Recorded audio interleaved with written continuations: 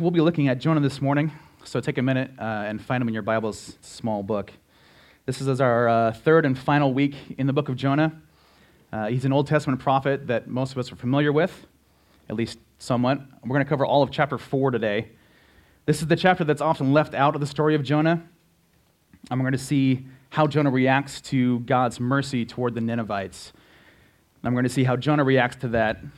We're going to see how God reacts, and we're going to see just how insufficient the work and heart of man is compared to the work and heart of God. From the start of the book of Jonah, we've been noting that God had a plan for Jonah to go and give the Ninevites a message. And Jonah had done his best to avoid being part of that plan. He had run off to Tarshish. He'd gotten himself thrown into the ocean, the sea. He'd been at the brink of death, and yet God had a plan for him. And last week in chapters 2 and 3, we saw the kind of ups and downs of how that plan played out. It began with Jonah sinking into the Mediterranean and being swallowed by a fish and praying in the belly of that fish and being vomited onto the land again and taking the long walk up to Nineveh from there and then delivering the message that God had provided him to give the Ninevites. And we saw how they immediately fell into repentance, led by their king, and they turned from their evil deeds and to God. And it's very much God's plan at work here. It can't be Jonah's, because Jonah's plan was to make himself unavailable and run away. But God had a plan for Jonah, and he brings Jonah back and does a tremendous mercy through him. Jonah is the instrument that God chooses to go to the Gentiles. He's the only prophet that goes to the Gentiles. He's sent to them.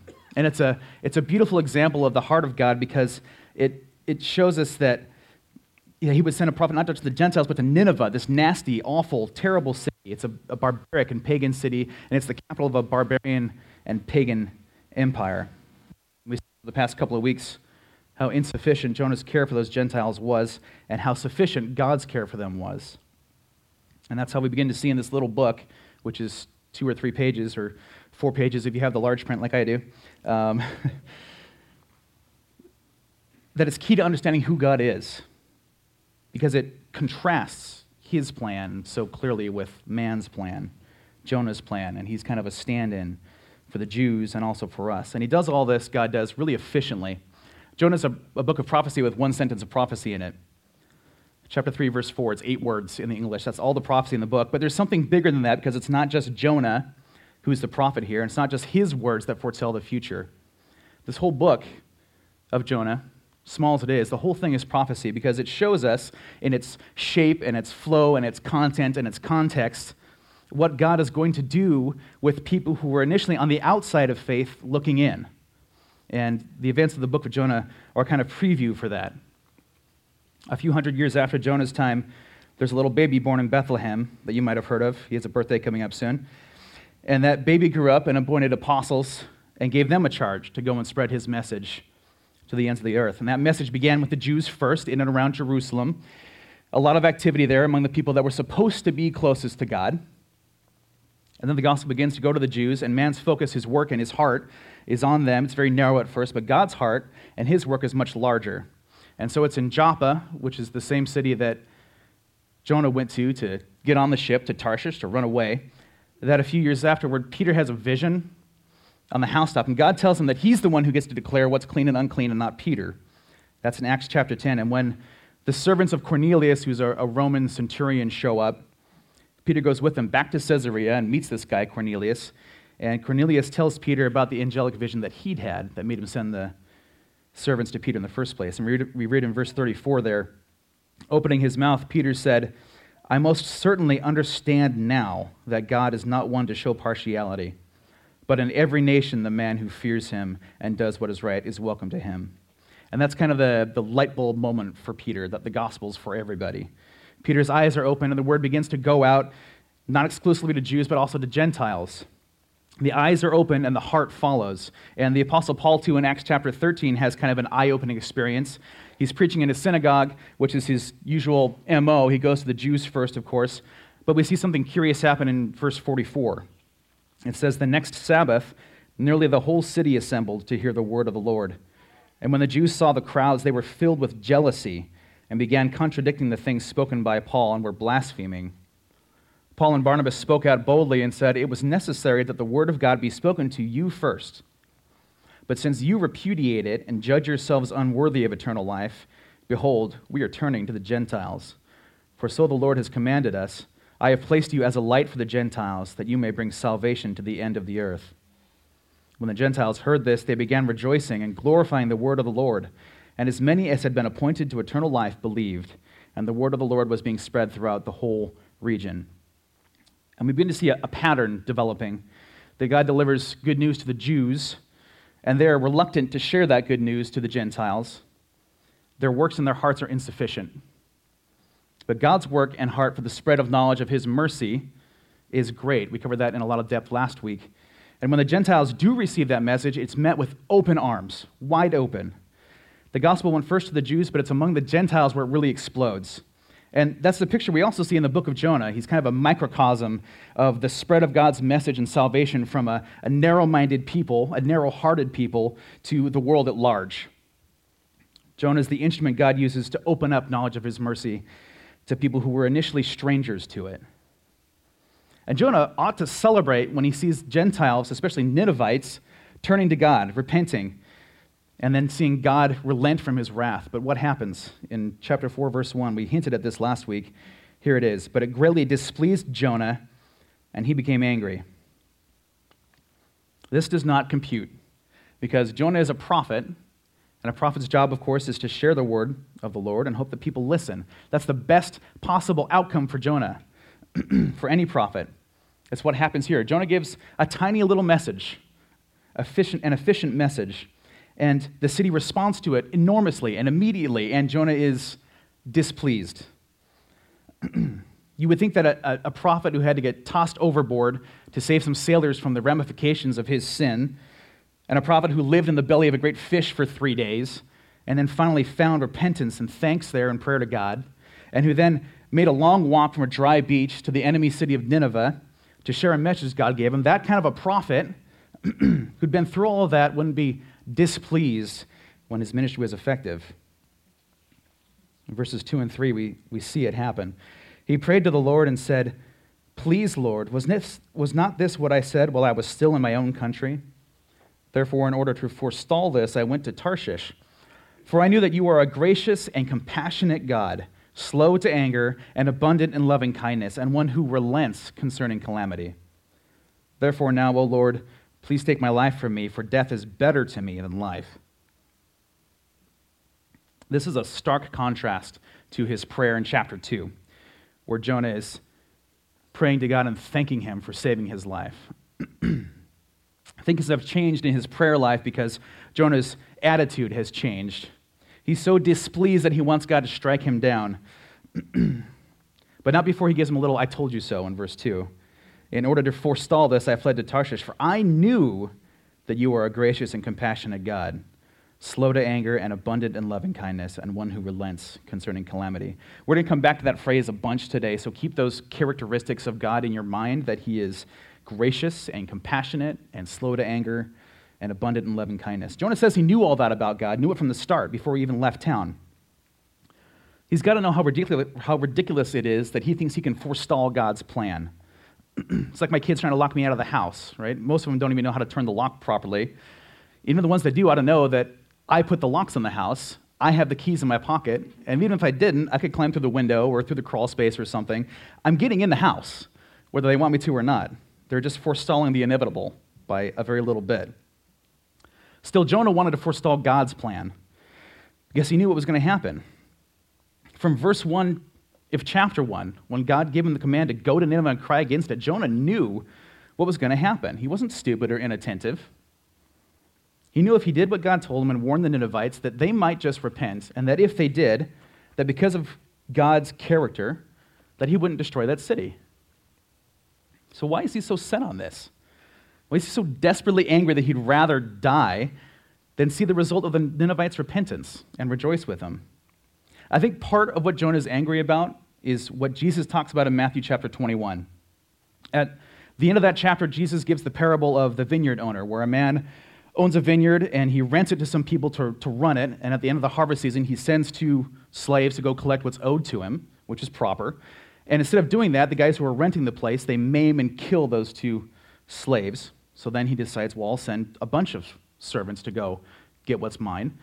And they attack and kill those slaves too. So finally he says, I'm going to send my son to go collect what's owed to me. Surely they'll respect him. And what happens? They kill him too. So then the owner himself goes. And the text says that he put those renters to a wretched end. Use your imaginations there. And he finds new renters who will do what is right. And then Jesus quotes from Psalm 118, and he talks about how that's what's going to happen to the Jews, that when they reject Jesus as their Messiah, that the salvation that they had thought was just for them is going to be taken and redistributed to others who were more willing to obey and follow God. That's a New Testament picture of what Jonah's worried about, but it's the same concern. It's the concern that the favor of God is at risk. That the promise that God had made that started with Abraham and Isaac and Jacob and continues with Moses, that God would have his special people, Israel, that they would be his people and he would be their God, is at risk. You would think, what harm is there in some Ninevites also coming to God? Surely his mercy and love is big enough for all of them. Of course it is. But what Jonah's worried about isn't the addition of the Ninevites to the people that God has given his grace to. He's not worried about addition, he's worried about replacement. Because the Jews at this time, they're apostate. God has still chosen them, but they have given up and stopped choosing God. Jeroboam II, who's the king of Israel during Jonah's day, is the namesake of Jeroboam I, who was the first king of Israel after the kingdom split. We have Israel in the north and Judah in the south. That's where Jerusalem and the temple are. This is about 150 years before Jonah's time. And we hear Jeroboam the first's name a lot in 1st and 2nd Kings, and it's never good.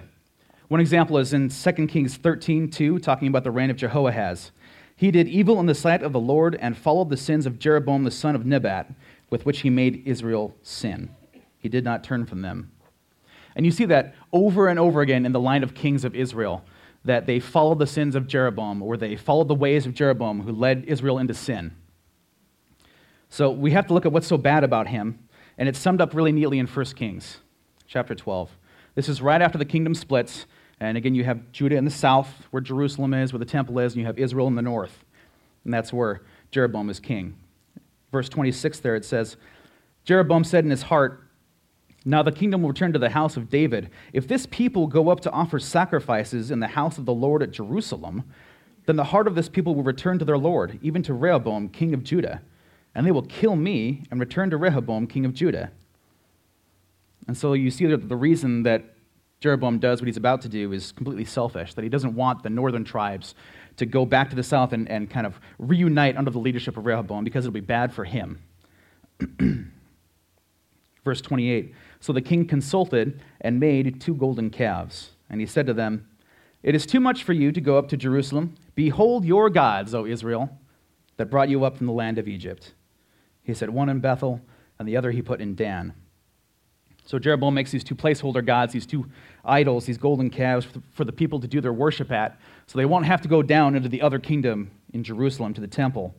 And it quickly sours, as you can imagine. Verse 30, now this thing became a sin, for the people went to worship before the one as far as Dan. And he made houses on high places, and made priests from among all the people who were not of the sons of Levi. The Levites were the priestly group, that's the tribe from which all the priests were supposed to come. And Jeroboam goes and makes priests from other tribes. Verse 32, Jeroboam instituted a feast in the 8th month on the 15th day of the month, like the feast which is in Judah. And he went up to the altar, thus he did in Bethel, sacrificing to the calves which he had made. And he stationed in Bethel the priests of the high places which he had made. Then he went up to the altar which he had made in Bethel on the 15th day of the 8th month, even in the month which he had devised in his own heart. And he instituted a feast for the sons of Israel and went up to the altar to burn incense. So the next thing Jeroboam does is he rearranges the date of the Feast of Tabernacles. It says he devised the date in his own heart. And you see the repetition in those verses. He did this, he did that, he did this other thing. And through all those things, the creation of idols to worship at, the making of priests from the wrong tribes, and the changing the feast days, all those things are examples of how Jeroboam, he twists the covenant relationship that God has with his people. Maybe to make it more convenient, maybe to differentiate them from the people in the south in Judah, or maybe just because he was proud. But whatever the reason, those things were wrong. They led the Israelites to sin. They were the works of man, and they were insufficient compared to what God had already commanded. The Israelites under Jeroboam's reign ended up worshiping idols under illegitimate priests and in the wrong seasons. That's his legacy. It's the legacy of a man trying to fill in for God. And it's such a huge legacy that for generations, the kings of Israel are labeled with how they fell into that same kind of sin. Jeroboam's warned about it in 1 Kings 13, but refuses to turn away from it. And then his son gets sick, and he sends his wife to a prophet named Ahijah, who gives a long reply, and part of it is this in 1 Kings 14, verse 15. For the Lord will strike Israel as a reed is shaken in the water, and he will uproot Israel from this good land which he gave to their fathers, and will scatter them beyond the Euphrates River, because they have made their Asherim, these are wooden idols, provoking the Lord to anger. He will give up Israel on account of the sins of Jeroboam, which he committed and with which he made Israel to sin. So you have the blame for the ungodliness of Israel placed squarely on Jeroboam. And the prophet says that God's going to strike Israel and uproot Israel and scatter Israel and give up Israel. And he does. It's very many years after the reign of Jeroboam II, maybe 30 or 40 years after Jonah's time, when these things come really specifically true. Because Assyria comes in and they conquer the northern kingdom of Israel, and many of the Israelites are uprooted and they're scattered all over the Assyrian Empire. They're exiled. These are the 10 lost tribes, if you've ever heard that term. The Assyrians, they bring in foreigners to the land of Israel and they intermarry with the Jews, and that's where we get the Samaritans that are so despised in Jesus' day. And these prophecies of Ahijah come perfectly true. That God strikes Israel, that he uproots Israel, and that he scatters Israel. Except the last one, that God will give up Israel. It's a little bit more vague. That's the one that's giving Jonah his anxiety in chapter 4. What does it mean for God to give up Israel? Now, we know that the people in Israel and in Judah, too, really have turned sour, that they're inclined to idols and to evil and to shunning their Lord God. In fact, Amos and Hosea, two other minor prophets, they're full of just remorse and accusation of the people of Israel because the Jews are spiraling away from God to the point where they're actually attacking, persecuting the prophets who are trying to help them come back to him. They're completely upside down in their covenant relationship with God. They're convinced in their own ways and in their own plans. And so why should God uphold his side of the covenant? Now, we know that God always keeps his word. But think about the perspective of Jonah. He knows that Israel, all the Jews, really, they've thrown God out the window. They don't care about honoring him or worshiping him or obeying him or repenting to him. Jonah knows the Jews have not kept their promises toward God, that their works and their hearts have been insufficient in upholding the covenant with God. And now here's Jonah standing in Nineveh, a wicked and despised city, and all around him, people are relaying the message of repentance toward God, toward his God. People are turning from their sin. They're honoring Jonah's God, the God of the Hebrews. And now God is getting from the Ninevites what he hadn't got from the Jews in a long time. The Ninevites are not the ones with a covenant with God, but they're the ones who are acting like it. And what if, Jonah must be thinking, what if there's room for a new people to be the recipients of God's favor? What if the Jews' disregard for God's covenant has left room for a new name on the contract? Think of what Jonah's witnessing, this huge city full of terrible people that he's grown up his whole life knowing are awful and wicked, and they're repenting because of one sentence from one prophet. Well, in his homeland, the Jews, the Israelites, are completely and blatantly unrepentant despite the work of many prophets. If you were God, who would you want on the other side of a covenant?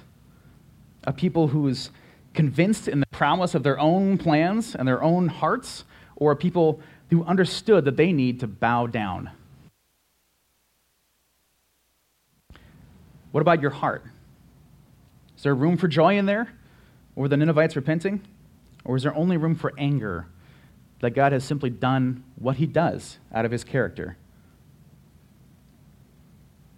I've been pretty hard on Jonah all the way through the book, and I think the text supports that he's earned that, but I'm also not certain that he's only angry at God here. I think there's anger and lament over his own people, over his fellow Jews, because they know the mercies of God. They have, for centuries, been the beneficiaries of God's mercy and grace and provision and protection. They have witnessed how sufficient his work and his heart are. And yet, at this point, they've thrown it away. And to Jonah's eyes, maybe put it at risk. How could the Jews come to do this? Jonah's got to be thinking. How is there even a remote possibility that they put themselves in this position? Why haven't they listened the way the Ninevites have? I would be angry too. Maybe angry enough that I'd rather die than see the Ninevites acting more like the children of God than my own people are. I better move forward or we won't finish today. And I don't think Pastor Matt's going to want to stay away from the pulpit another week. So let's see how God responds to Jonah's little tantrum in verse 4. The Lord said, "Do you have good reason to be angry?" Other translations say, "Is it right for you to be angry?" Jonah has just scolded his own God, remember in verse 3, and demanded to be put to death. The best word I can think of for how he's acting here is petulant. And I wish that I had as much patience as a parent as God shows to Jonah here. Because what God does is a great parenting approach. If I was going to give advice to parents, and I wouldn't because I'm woefully unqualified, but I do have a microphone, it would be to approach volatile situations with logic and questions. Because the best way to get a kid to understand and learn something is to ask them questions about it. Because then they have to reckon with the answer to the question. Now, whether they tell you the truth about it or not is another story, but they're going to know the answer in their heads and in their hearts. So I try to ask a lot of questions, like, did you really brush your teeth well in 11 seconds? Then he has to reckon with that.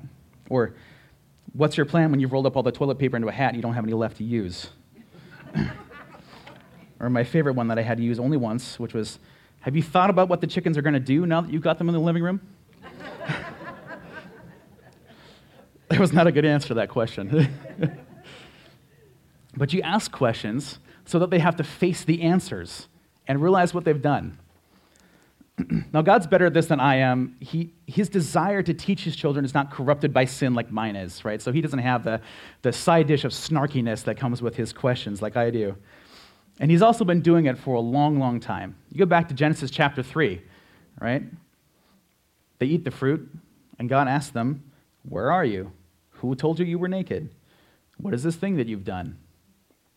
Or in chapter 4, Cain murders Abel, and God asks him, "Where's Abel, your brother?" Or in Matthew 16, when Jesus turns to his disciples and he asks them, "Who do you say that I am?" He asks really good questions. They're often deceptively simple. But they always require us to think and then deal with the truth. That's how he approaches Jonah here in chapter 4. Do you have good reason to be angry? Remember, God always asks questions not because he doesn't know the answer to them, because Jonah needs to reckon with that answer. You can tell from his lack of a response here that he does not, in fact, have a good reason, and he just sort of huffs out of town, verses 5 through 8. Then Jonah went out from the city and sat east of it. There he made a shelter for himself and sat under it in the shade until he could see what would happen in the city. So the Lord God appointed a plant, and it grew up over Jonah to be a shade over his head, to deliver him from his discomfort. And Jonah was extremely happy about the plant. But God appointed a worm when dawn came the next day, and it attacked the plant, and it withered. When the sun came up, God appointed a scorching east wind, and the sun beat down on Jonah's head so that he became faint, and begged with all his soul to die, saying, "Death is better to me than life." Jonah's done the job that God gave him to do, but now he's angry about the results. And instead of leaving a place that he was so angry about having to go to in the first place, he actually goes the opposite direction. He goes east instead of southwest back to where his home would be. He goes off in a huff, and he makes himself a shelter that shades him in verse 5. We'll come back to that. And what's he doing there? He's waiting to see what's going to happen. What does he think is going to happen? You suppose? There's two things I can imagine. One is that he's waiting to see if this repentance is short-lived, if they maybe fall away from their newfound repentance, if this is just sort of a flash in the pan. And then he can say, I told you so to God again.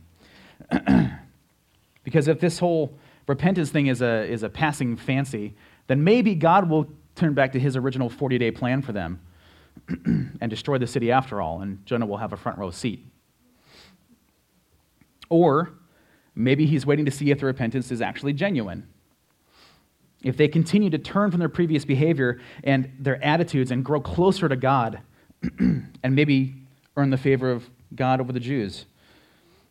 I'm not sure what he's expecting to happen, but it's clear he expects to be there for a while. And God has mercy on him in this recklessness that he rushed out of town with. Verse 6, we see that phrase again.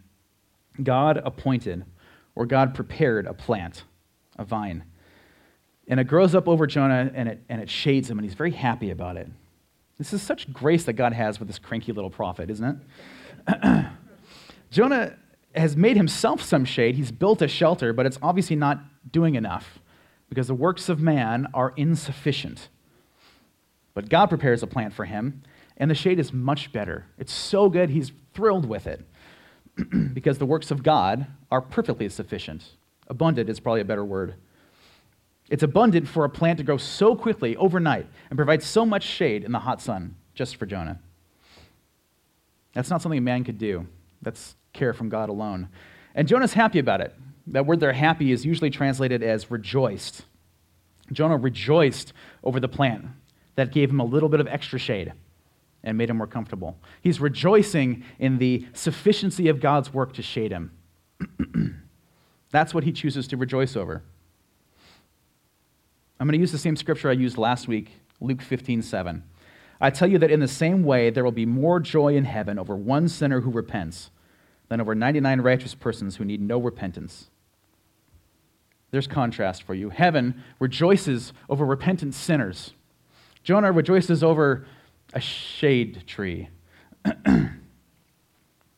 He's not unwilling to rejoice in what God has done, but right in front of him is a whole city full of people who have been evil and are now repenting and calling out to God. And he's not rejoicing in what God has done to relent from destroying them. If the only way we can find joy is when something good happens to us and not someone else, then we're not walking well with the Lord. Our hearts are being insufficient. And it's going to be a bumpy ride because things often don't go well, as we see in verse 7. Again, God appointed. God prepares. This time he prepares a worm, and it attacks the plant, and the plant withers and dies. And so in the span of 24 hours, God has giveth and God has taketh away from Jonah.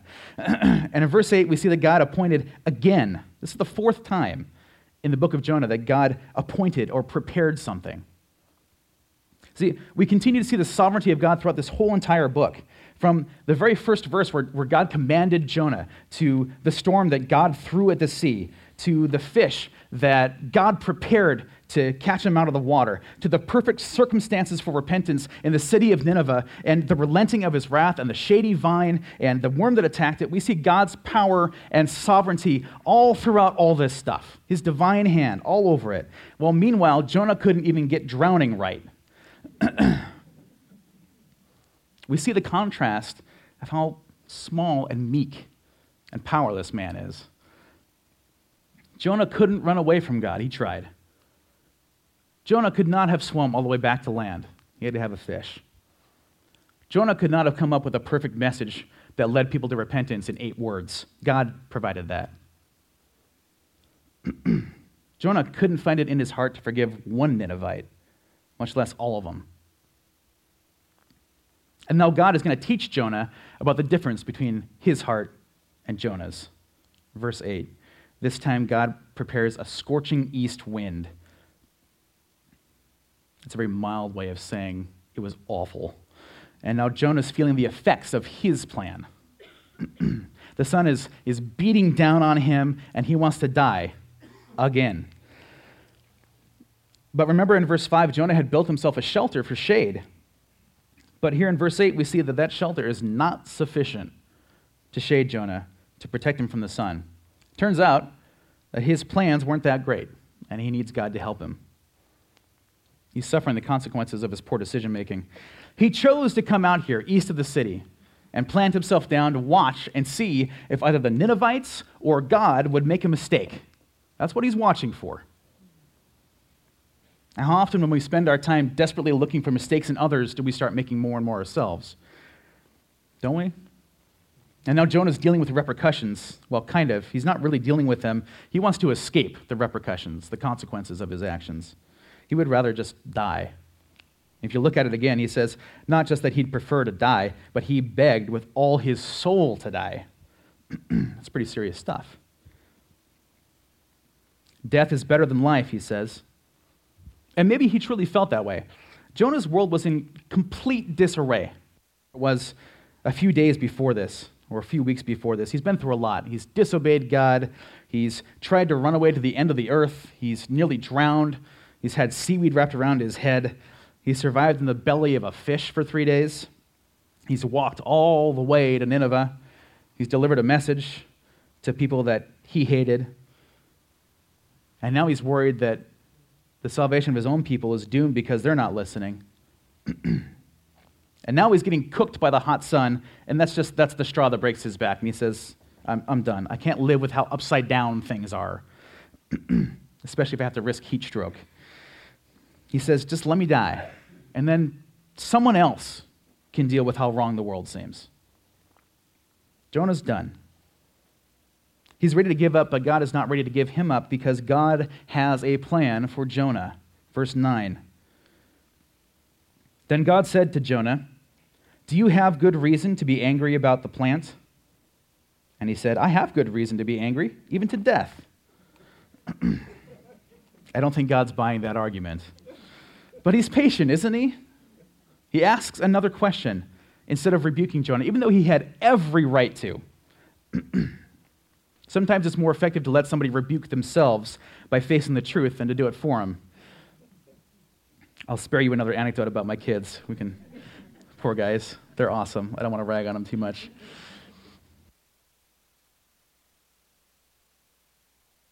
Asked in verse 4, except this time it's about a plant instead of the mercy that God showed toward hundreds of thousands of people.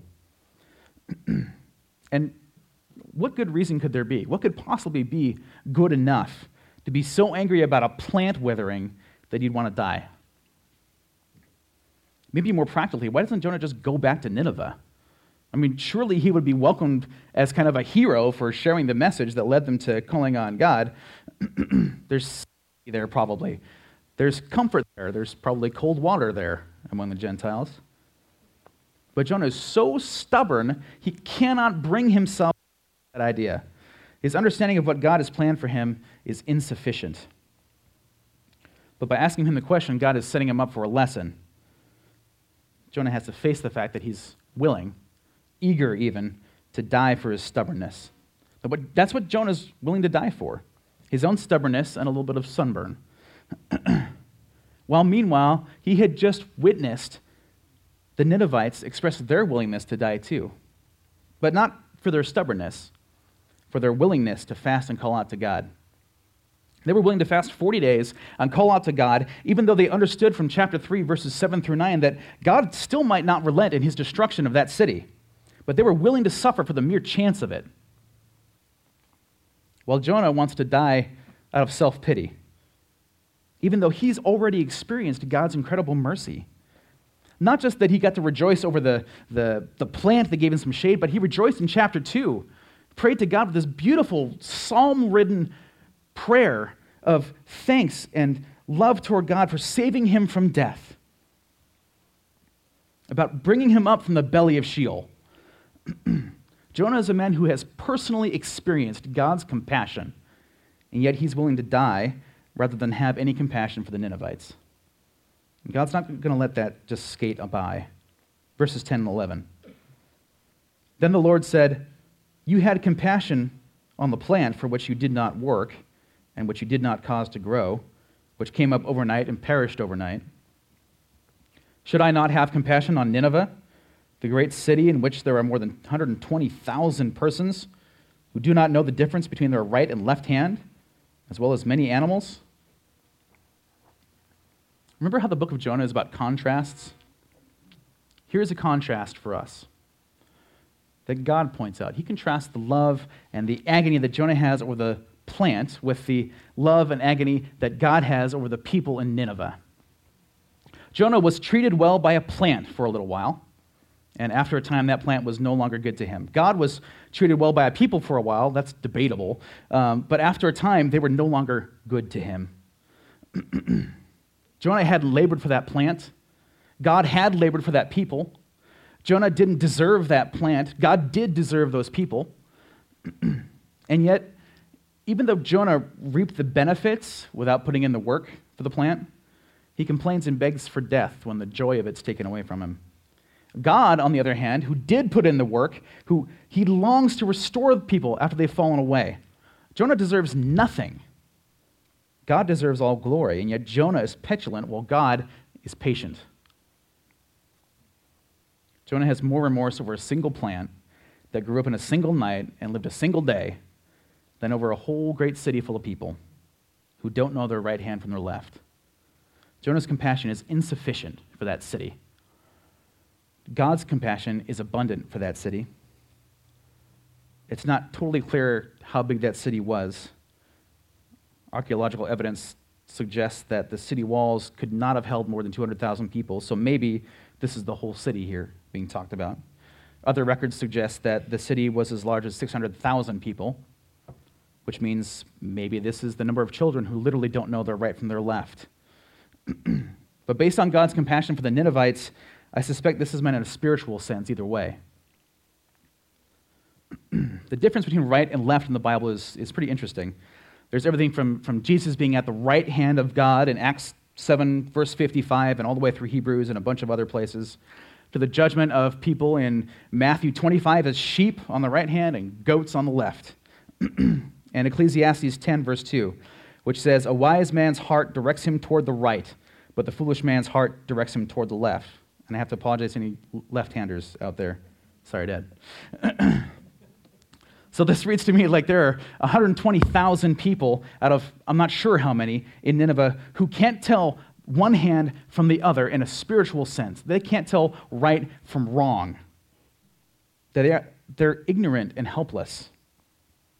And God points out to Jonah that Jonah would have those ignorant and helpless people be wiped out by God's wrath without any chance for turning themselves around, with all their animals as collateral damage for their sins. While God, his heart is totally different, and he desires that those people repent and turn to him.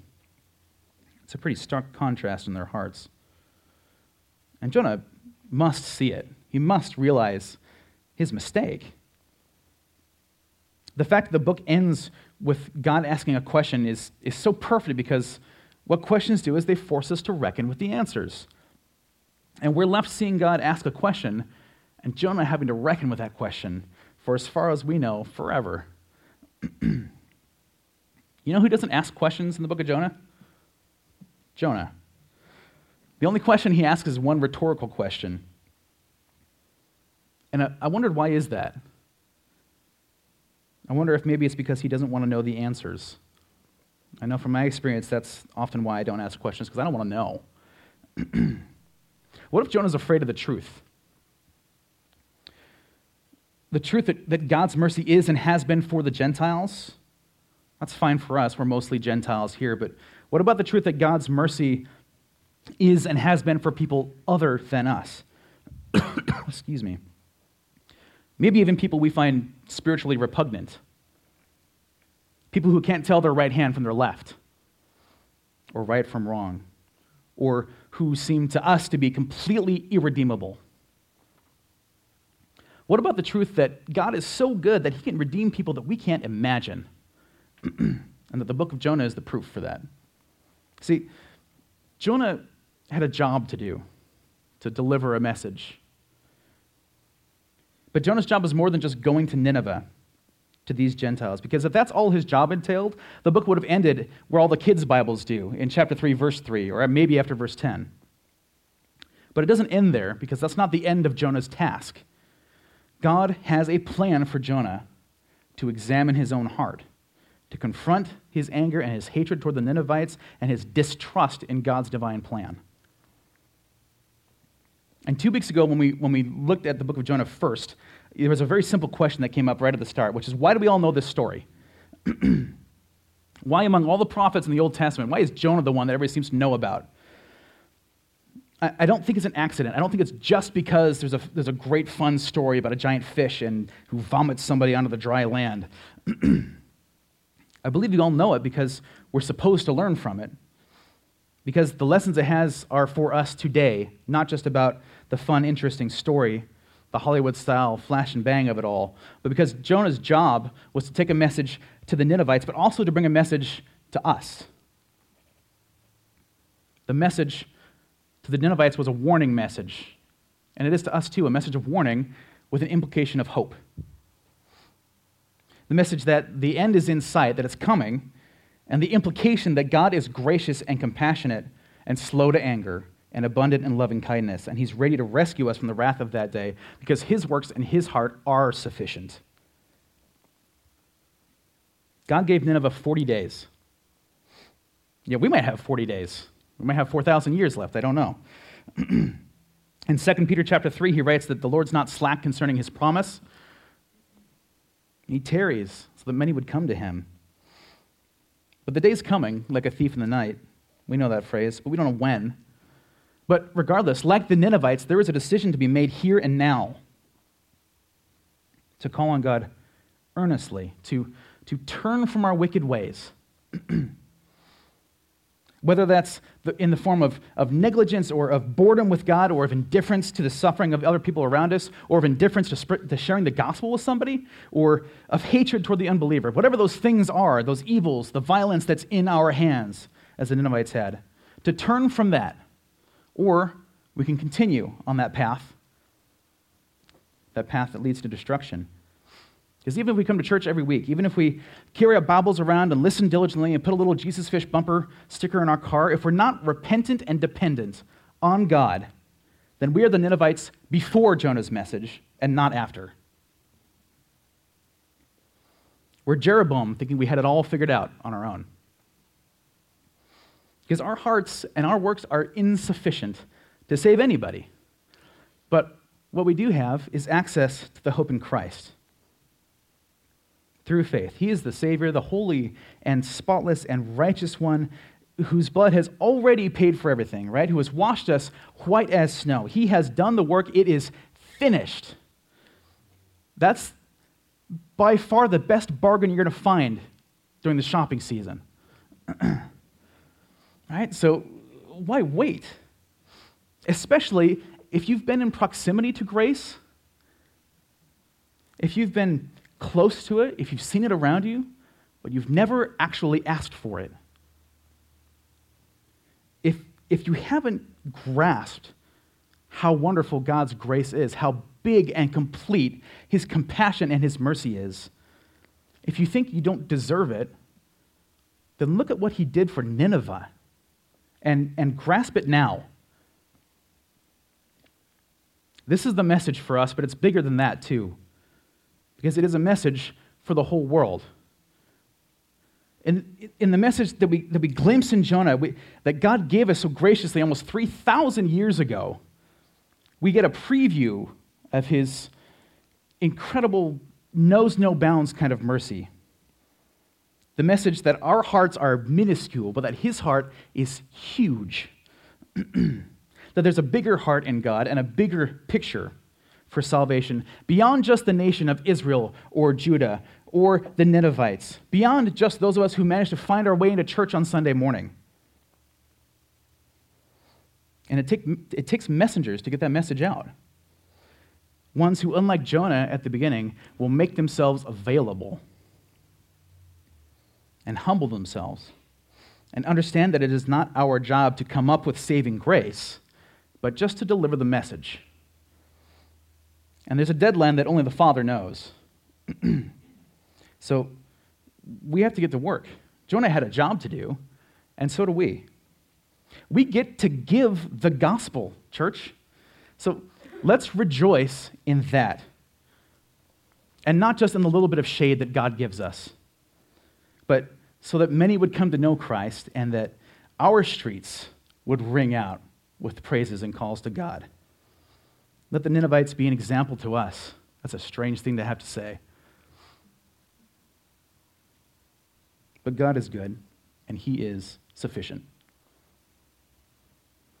Heavenly Father, we thank you for being with us this morning, for your message, for your love that is sufficient, doesn't do it justice, Lord. It is abundant. It is beyond all understanding, God. It surpasses us. We know there are many yet to be saved who you long for and who will come to long for you. And so, Father, I pray that we would go out and be a bold church, that we first come to you in repentance and love, and that we then go out and share that with others, God. It is a message that bears repeating. We thank you for sharing it with us in Jonah. We thank you for sharing it with us in all the prophets and your Son and the apostles and all the works that have come down through time, Lord, the thousands of years of evidence of you. God, help us be bold. Give us that heart, please, Lord. We love you so much. Amen.